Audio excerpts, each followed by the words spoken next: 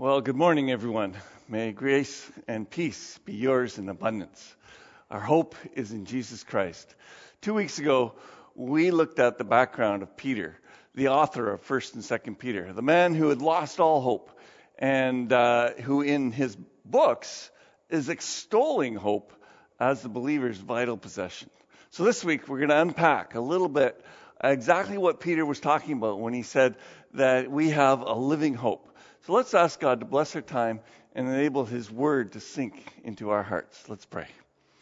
Father, we come before you today, and we are so grateful for your Word and the power that it has to change our lives. Lord, you said that our lives are washed by the reading of the Word. And so, Lord, we pray that today you would wash our lives, so that you would cleanse us afresh through the reading of your Word. We pray, Lord, that our lives would be changed, that you would give us hope, the hope that Peter had. Lord, even after losing all hope, he had that great hope in you once he experienced the resurrected Christ. So, Lord, we pray that today we would experience the resurrected Christ speaking and teaching us. Lord, I pray that you would anoint me, that I would speak your word in power and in truth. For we pray these things in Jesus' name. Amen. One of the things that I've noticed about God is that God loves variety. I mean, when God makes a tree, he doesn't make it like all the other trees. You know, like for humans, we like to make our little box houses, you know, one after the other. Every Hyundai is the same, you know, like every pickup truck is the same as the last one, you know. We change it every 3 or 4 years. But God makes everyone individually. They're all different. Every day he paints a new sunset, and so it is with all of us humans. We're all completely different. There's no two exactly alike. Even identical twins aren't actually identical. There's little slight differences. Oh, sometimes we want to be the same as other people. You know, we buy the same stuff. We do the same things to be popular. You know, we might follow the same sports teams because everyone else is doing it. But actually, we're as different as can be. There's over 7.5 billion different people on the earth. And there's more flavors than Baskin and Robbins, honestly. We don't look alike. We don't act alike. We don't dress the same. We don't like the same stuff. We have different values, different goals, different motivations. We have different jobs, different hobbies, different sports teams that we like, different sports altogether that we like. You might like hockey. I like, tennis. You might like to read a book. I like to build stuff. You might like Celine Dion. I like Toby Mac. You may be short. I'm tall. Maybe you have brown skin. I've got this creamy colored skin.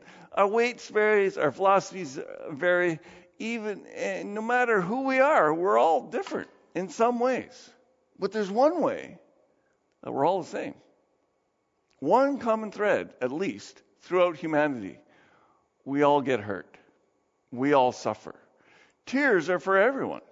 Doesn't matter if you're a believer, a Muslim, a Jew, Confucius follower, or what. It doesn't matter where you're from, where you're going.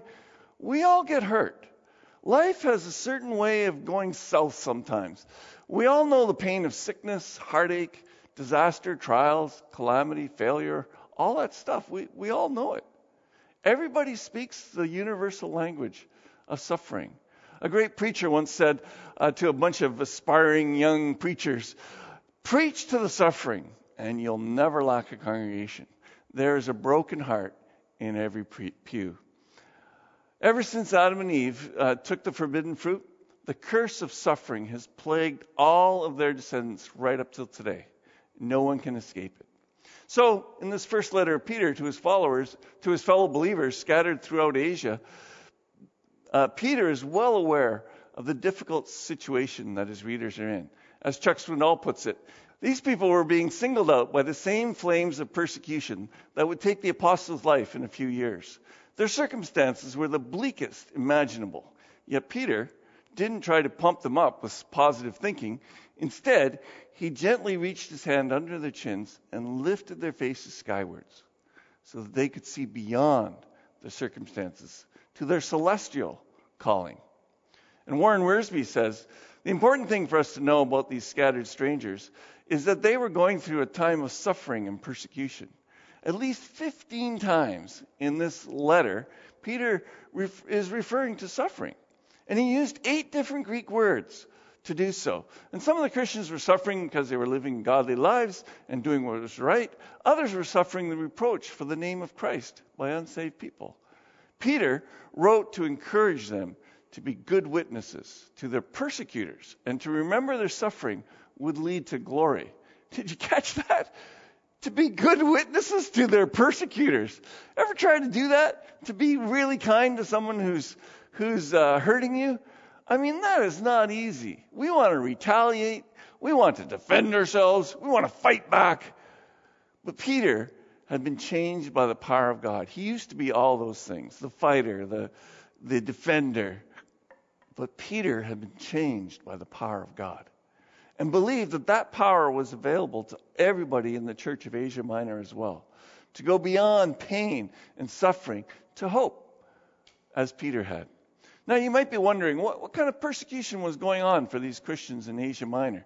Well, as near as we can tell, this letter of Peter's was written around 62 A.D., which is right in the middle of the infamous Emperor Nero. Now, Emperor Nero was accused of setting Rome on fire. In order to kind of deflect some of that pressure and some of that accusation, he started persecuting Christians as a scapegoat, really. He made it illegal to follow Christ. And he punished the believers in the most barbaric ways. I mean, his methods of punishment included crucifixion, being torn apart by wild animals or dogs or lions, covering them in pitch and hanging them on a pole, and then lighting them on fire so that, he could enjoy the light for his evening festivities. It was absolutely gruesome. This is why Peter writes, now for a little while you may have had to suffer grief of all kinds of trials. Yeah, all kinds of trials, I'll say. So don't be brushing away this little statement here as, they must have been going through some difficulties. Minor inconveniences. No. This was dehumanizing torture that at extreme levels that they were enduring. And it was in the middle of that kind of persecution that Peter writes this message of hope. I mean, honestly, Peter had the authority to write this. I mean, he was actually himself in prison at the time, in most likely in Rome. And so you and I might not be facing, terrible persecution like this. But this letter of Peter's applies to all people who have the common experience of pain, suffering, and hardship. And certainly during these days of common viral danger of COVID-19, lurking in the streets and in the marketplaces, you never know where it is. There's a fear of this deadly disease that it's going to attack us or it's going to destroy our finances. It's certainly taking away peace of mind. And then there's the racial minorities that are being discriminated against by those in authority. And there's rioting in the streets. Where does the believer turn to for hope in these times? Do we put our trust in the World Health Organization and say, they're going to save the day, they're going to find some vaccine? Or do we trust in the government? It's like, the government's going to turn around, it's going to make, racial discrimination illegal. They'll know how to do. They'll know how to act justly. Or do we take Peter's timeless advice and get our eyes off of the chaos around us and turn us around and set our hearts and our minds on the living hope that we have in Christ? Here's what Peter said. Praise be to the God and Father of our Lord Jesus Christ. In his great mercy he has given us new birth into a living hope through the resurrection of Jesus Christ from the dead. 2 weeks we unpacked this verse a bit.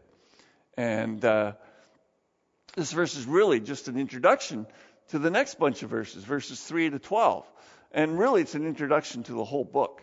And so this morning I'd like us to notice 5 things that Peter writes about this living hope, this timeless truths that are facing those who are suffering. The first part of this living hope is that it includes a permanent inheritance. Look at verse 3 and 4. Praise be to the God and Father of our Lord Jesus Christ. In his great mercy he has given us an inheritance that can never perish, spoil, or fade. This inheritance is kept in heaven for you. What an awesome thing. We can rejoice through suffering because we have a permanent inheritance, a secure home in heaven. It can't be destroyed. It's in heaven. No earthly army can go up there and attack it. The Bible says moth and rust destroy what we have down here, but in heaven, it can't be destroyed. That's where our inheritance is. You might be getting an inheritance from your parents, but maybe some of it's going to your siblings or maybe to your cousins or who knows. You don't really know. But God says this inheritance, absolutely for you. It can't turn sour. It can't be diminished. It's there. It's solid. The day my father passed away, I got to the ticket counter at the airport here in Ottawa. And I was told that in spite of the fact that the plane wasn't leaving for 45 minutes, that I had missed the deadline. The deadline for what? I couldn't believe it. They had changed their policies since the last time I got in the flight, and now they wouldn't allow me to get on the plane, and I had to wait for the next plane. Man, it made me frustrated. Here I had a ticket. I was on time, at least I thought I was. Turns out I wasn't, and I was told I couldn't get aboard. Eventually I did get to Calgary later that day, and I got out of the plane and went directly to the gate that was for my next flight to Abbotsford. And when I came running up to the gate. It wasn't that far from where I'd gotten off the plane. I come running up, and as I'm running there, I watched the plane back out of the terminal. And I'm just like, yeah, man, this is not going well. Well, because of this airport bureaucracy and flight mismanagement, I wasn't there when my dad passed away. My dad passed away during that time where I was stuck. Because of this bureaucracy. And sometimes I think we get the feeling that everything is like that. Yeah, they might say that you got a flight. They might say that you got a reserved seat. But it's easy to miss it. It's not going to happen that way in heaven. God's not going to say, "Oh, sorry, you missed your appointment. Oh, sorry, you just swore before you died as you were trying to swerve around that car that killed you. Sorry, you didn't repent of that one. You're not coming in here." God's not going to say that. God's not going to say, "Oh, the inheritance paperwork, that was misfiled. Your lawyer didn't get that right." No. Heaven is secure. And security is not held down here in some bank. No. Look what it says. It's reserved in heaven for you. Reserved in heaven for you. They've got it under lock and key up in heaven. Nobody can touch that. There's a mansion in heaven. It's got your name on the door. There's an inheritance deed to the property in heaven. And it's kept under lock and key in heaven. Absolutely secure and guaranteed. Aren't you glad that God didn't give us the key or give us the papers? I would have lost it long ago. I'm so forgetful. No, God keeps it safe for us in heaven. And that's why my favorite benediction is 1 Thessalonians 5, verse 23 to 24. May God himself, the God of peace, sanctify you through and through. May your whole spirit, soul, and body be kept blameless at the coming of the Lord Jesus Christ. And this is the part I love. The one who calls you is faithful, and he will do it.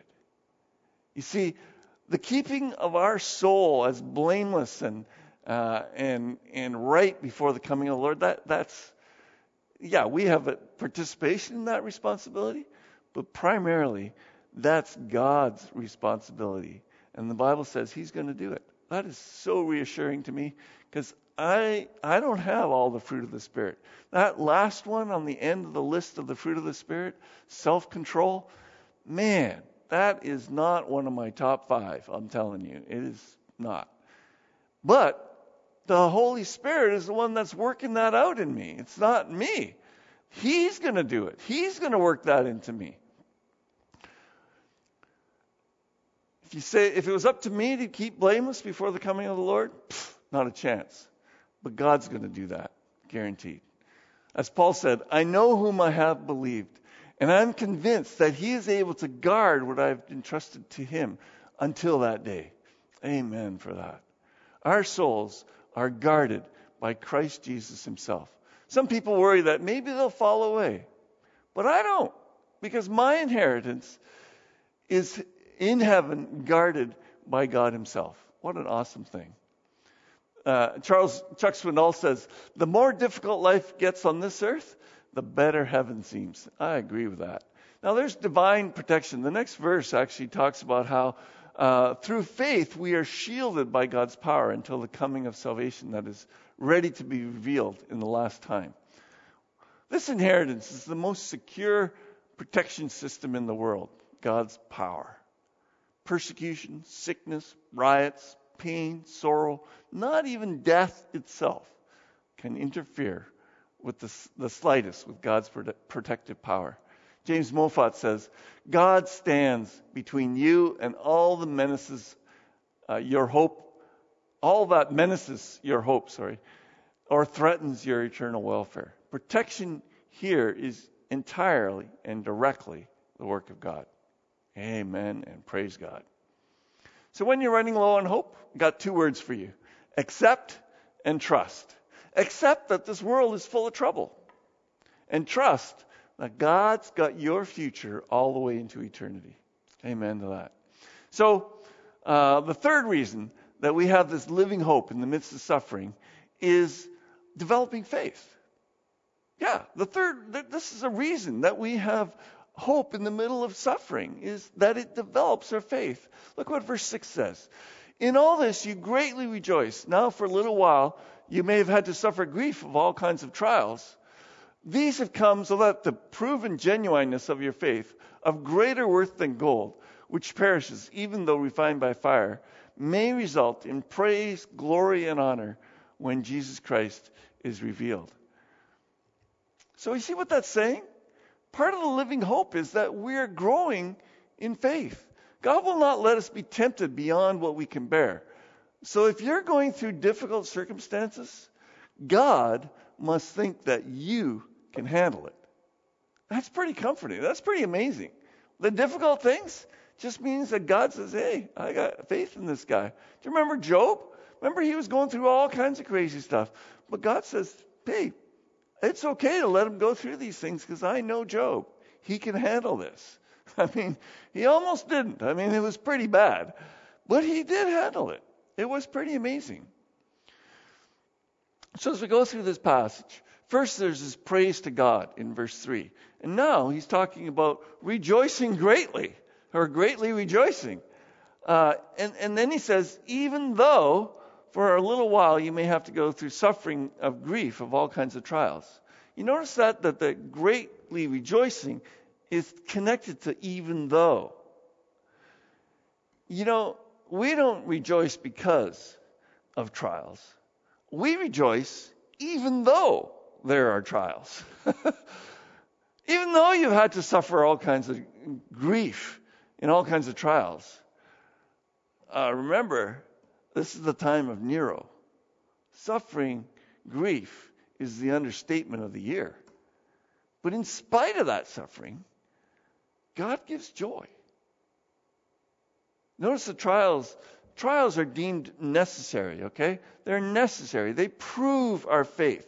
If we didn't have trials, it would be like Job, just on easy street, you know? Everything's going smoothly for him, so what's his test like?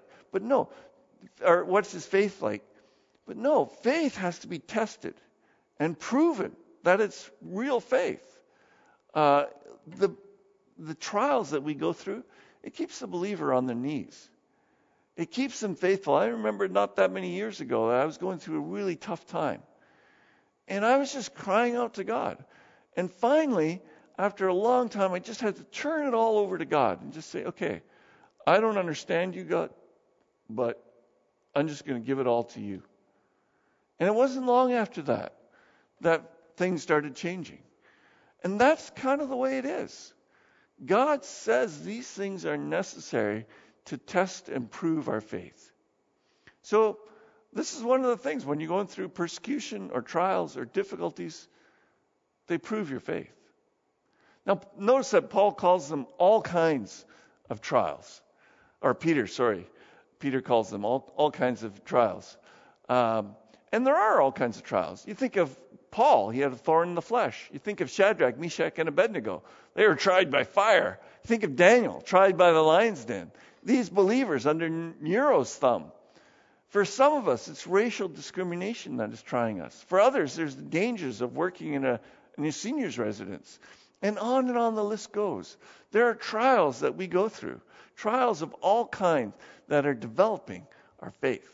And so be careful. If you've ever say, Lord, help me have more faith, you're probably going to get some trials. So, and then we see the result of these trials. Praise and glory. And the funny thing is, the praise and glory isn't for you for going through the trial. You might say, yeah, I deserve a pat in the back for making it through that trial. No, the praise and glory goes to God. Just like remember Job? When he kept his faith, didn't renounce God, God received the glory. God was honored. The devil was silenced. God said to the devil, have you seen my servant Job?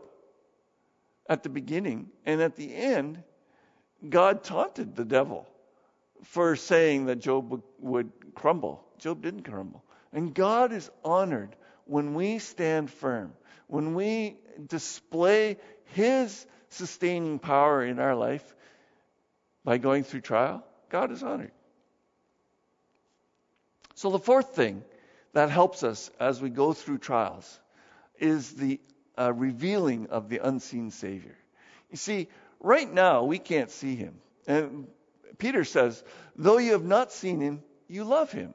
And even though you do not see him now, you believe in him and are filled with inexpressible and glorious joy. Oh, what an awesome thing. He says, you haven't seen him, but yet you're rejoicing.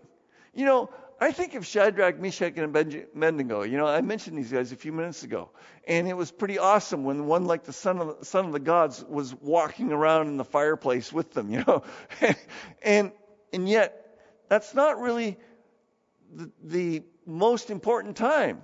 The most important time was when they said, well, King, whether you throw us into the fire or not, we're not going to bow down to the image you made. We know that God is able to protect us from your fire. That's when those guys could have used a visible representation of God there in front of them. But that's not when they got it. They went through the trial, through standing firm in their faith long before the supernatural deity figure showed up. You know, Stephen, he didn't see Jesus Christ in all his glory until he was being stoned for his faith. So you know what? Sometimes we go through trials without seeing Jesus Christ, without having that visual reference. Jesus said, blessed are those who do not see and yet believe. In John 20, verse 29. What an awesome statement. But notice the end of the verse before this, the one we had already talked about. When Jesus Christ is revealed. Ah, my friends, he is coming. He is coming on the clouds of heaven. And the Bible says that every eye will see him, even those who crucified him. Everybody's going to see Jesus. We're all going to experience the coming of the Lord Jesus Christ. So he will be revealed. And when he's revealed, we'll see him with these eyes. It'll be awesome. And that's the final part of our living hope. It's that salvation is coming for us. We are going to be saved. Look at what verse 9 says. For you are receiving the end result of your faith, the salvation of your souls. See, the problem with the unseen Savior and the promise of his return is that to us, we're kind of visually oriented, right? Can't see it. It's really hard to believe. We like concrete physical things. It seems a little pie in the sky-ish to say, well, Jesus is going to be revealed and your salvation is going to come. But Peter explains this.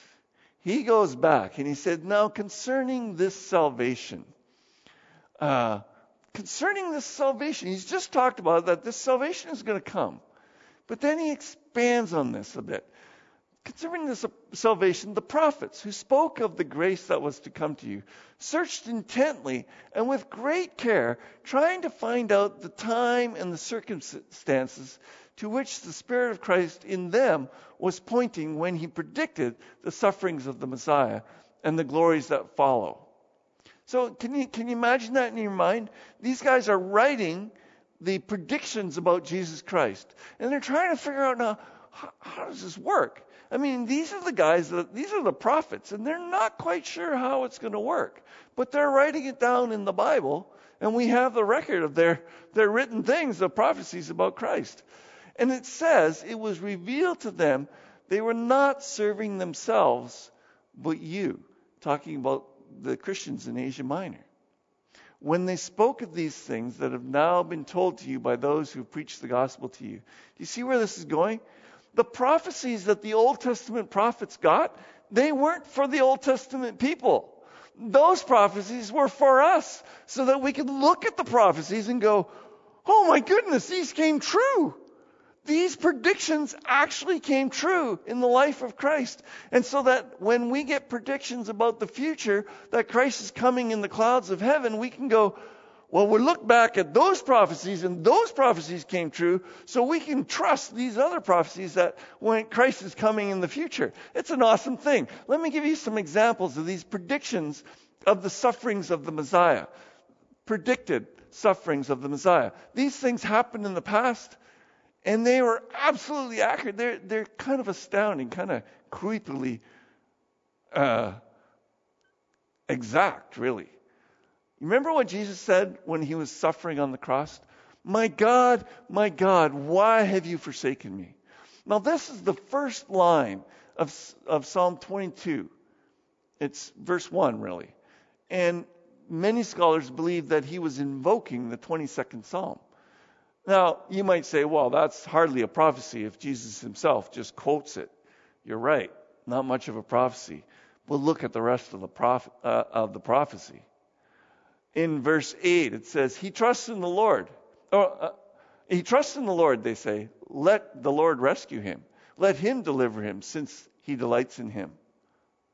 That's almost an exact quote of the bystanders standing around underneath the cross. 700 years later, they say these exact words to Jesus.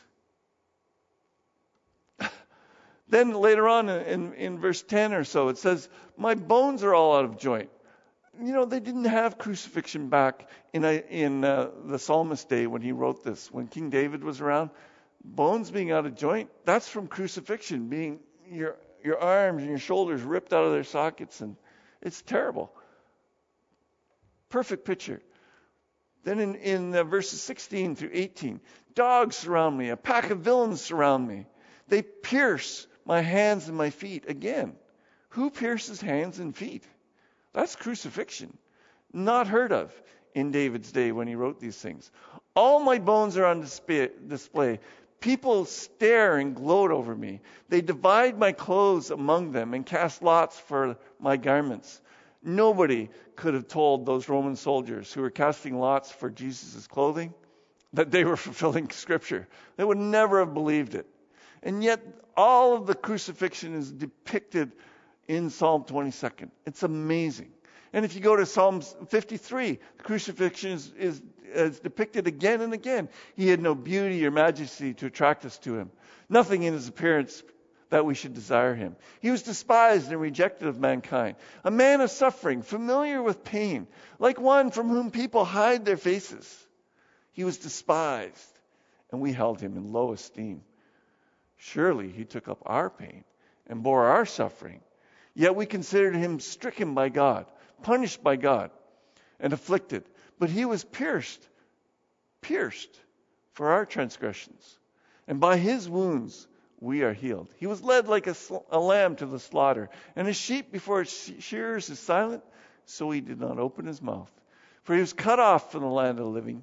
For the transgression of my people he was punished. He was assigned a grave with the wicked and with the rich in his death. For he bore the sins of many and made intercessions for the transgressors. You remember what Jesus said from the cross? Father, forgive them, for they know not what they do. He made intercession for the transgressors. It's an exact picture of what he went through.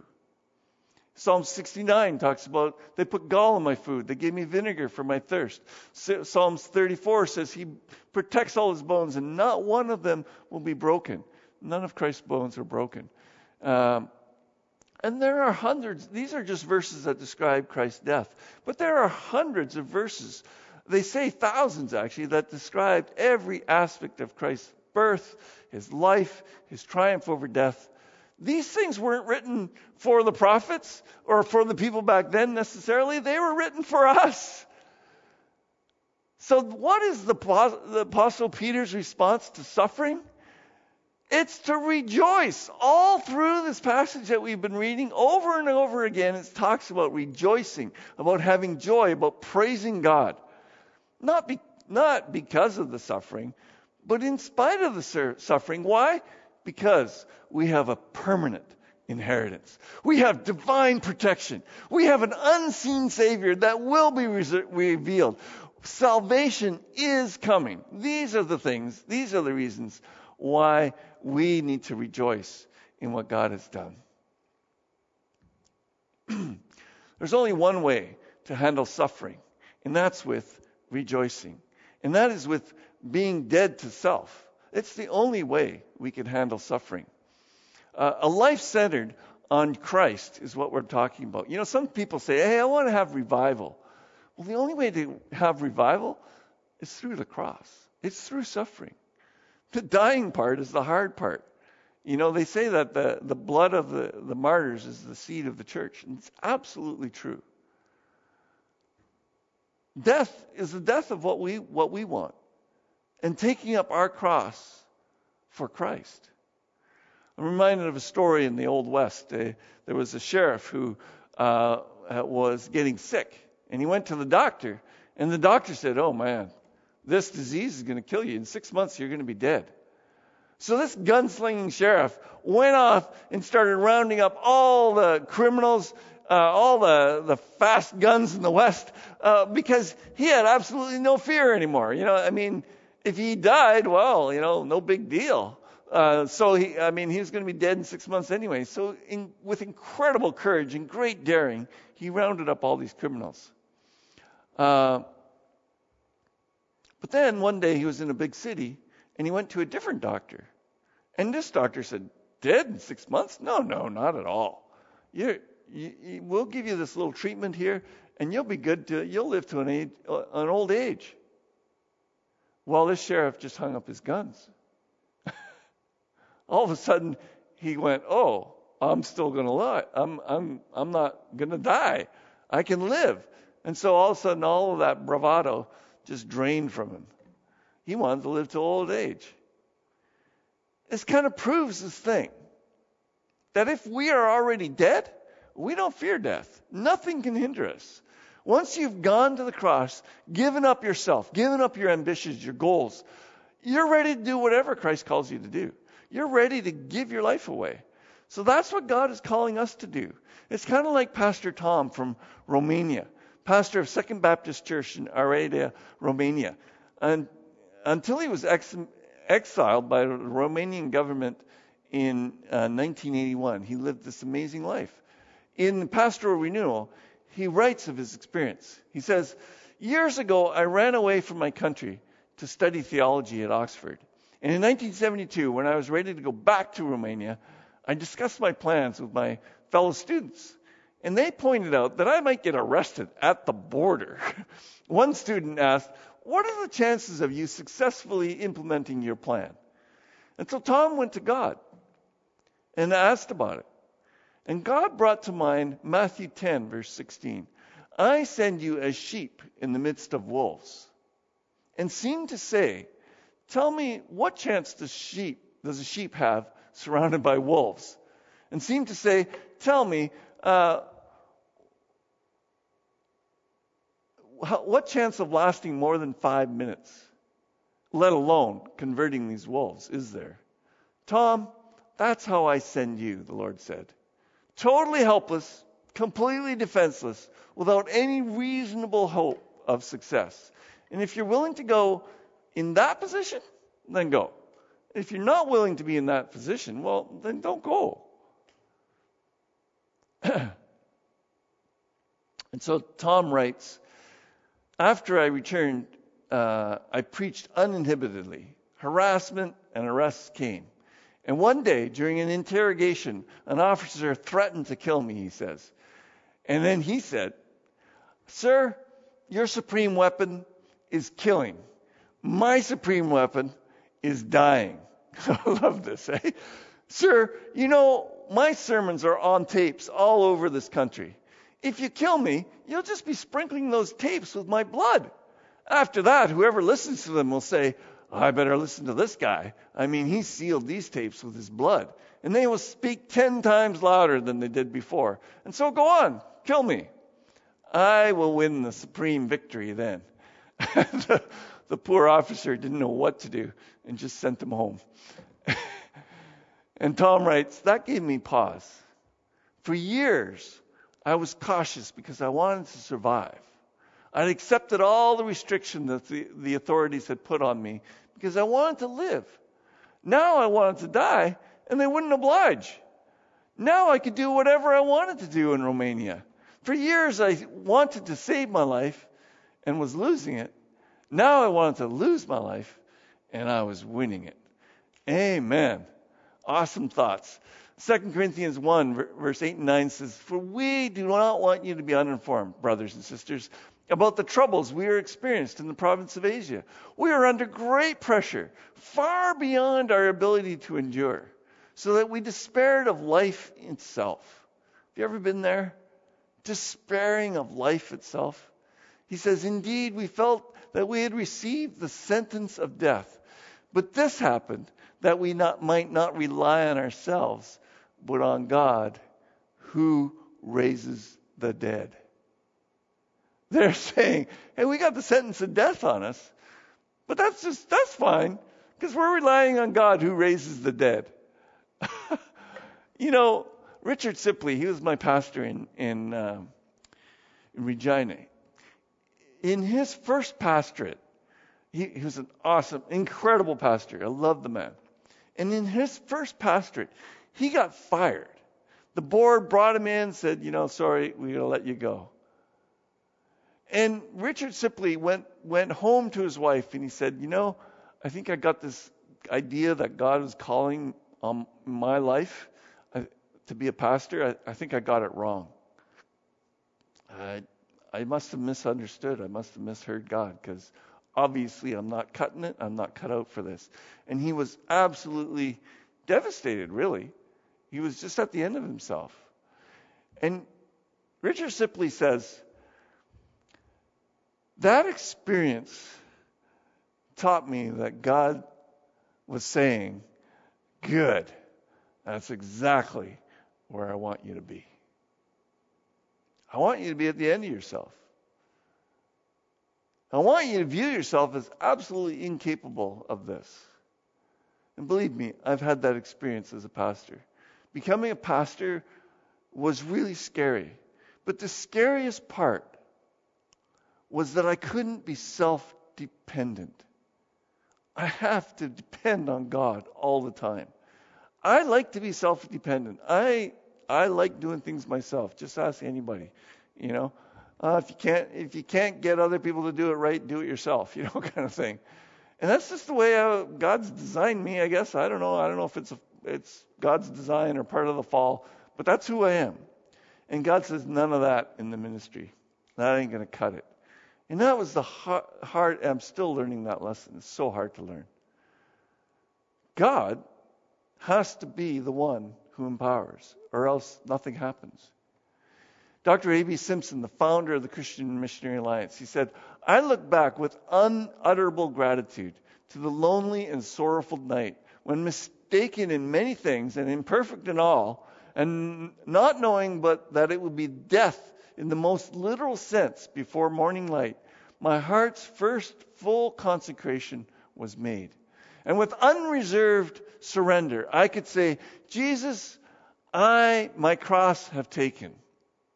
all to leave and follow thee, destitute and despised and forsaken. Thou from hence shall my all be.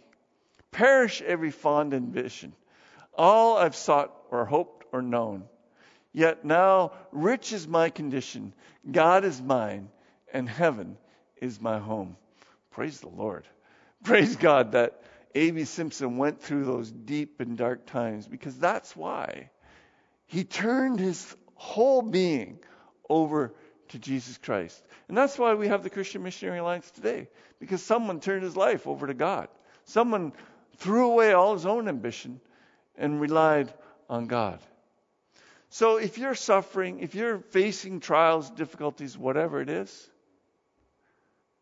remember, Christ calls us to die to self and trust in the glorious future that he has promised.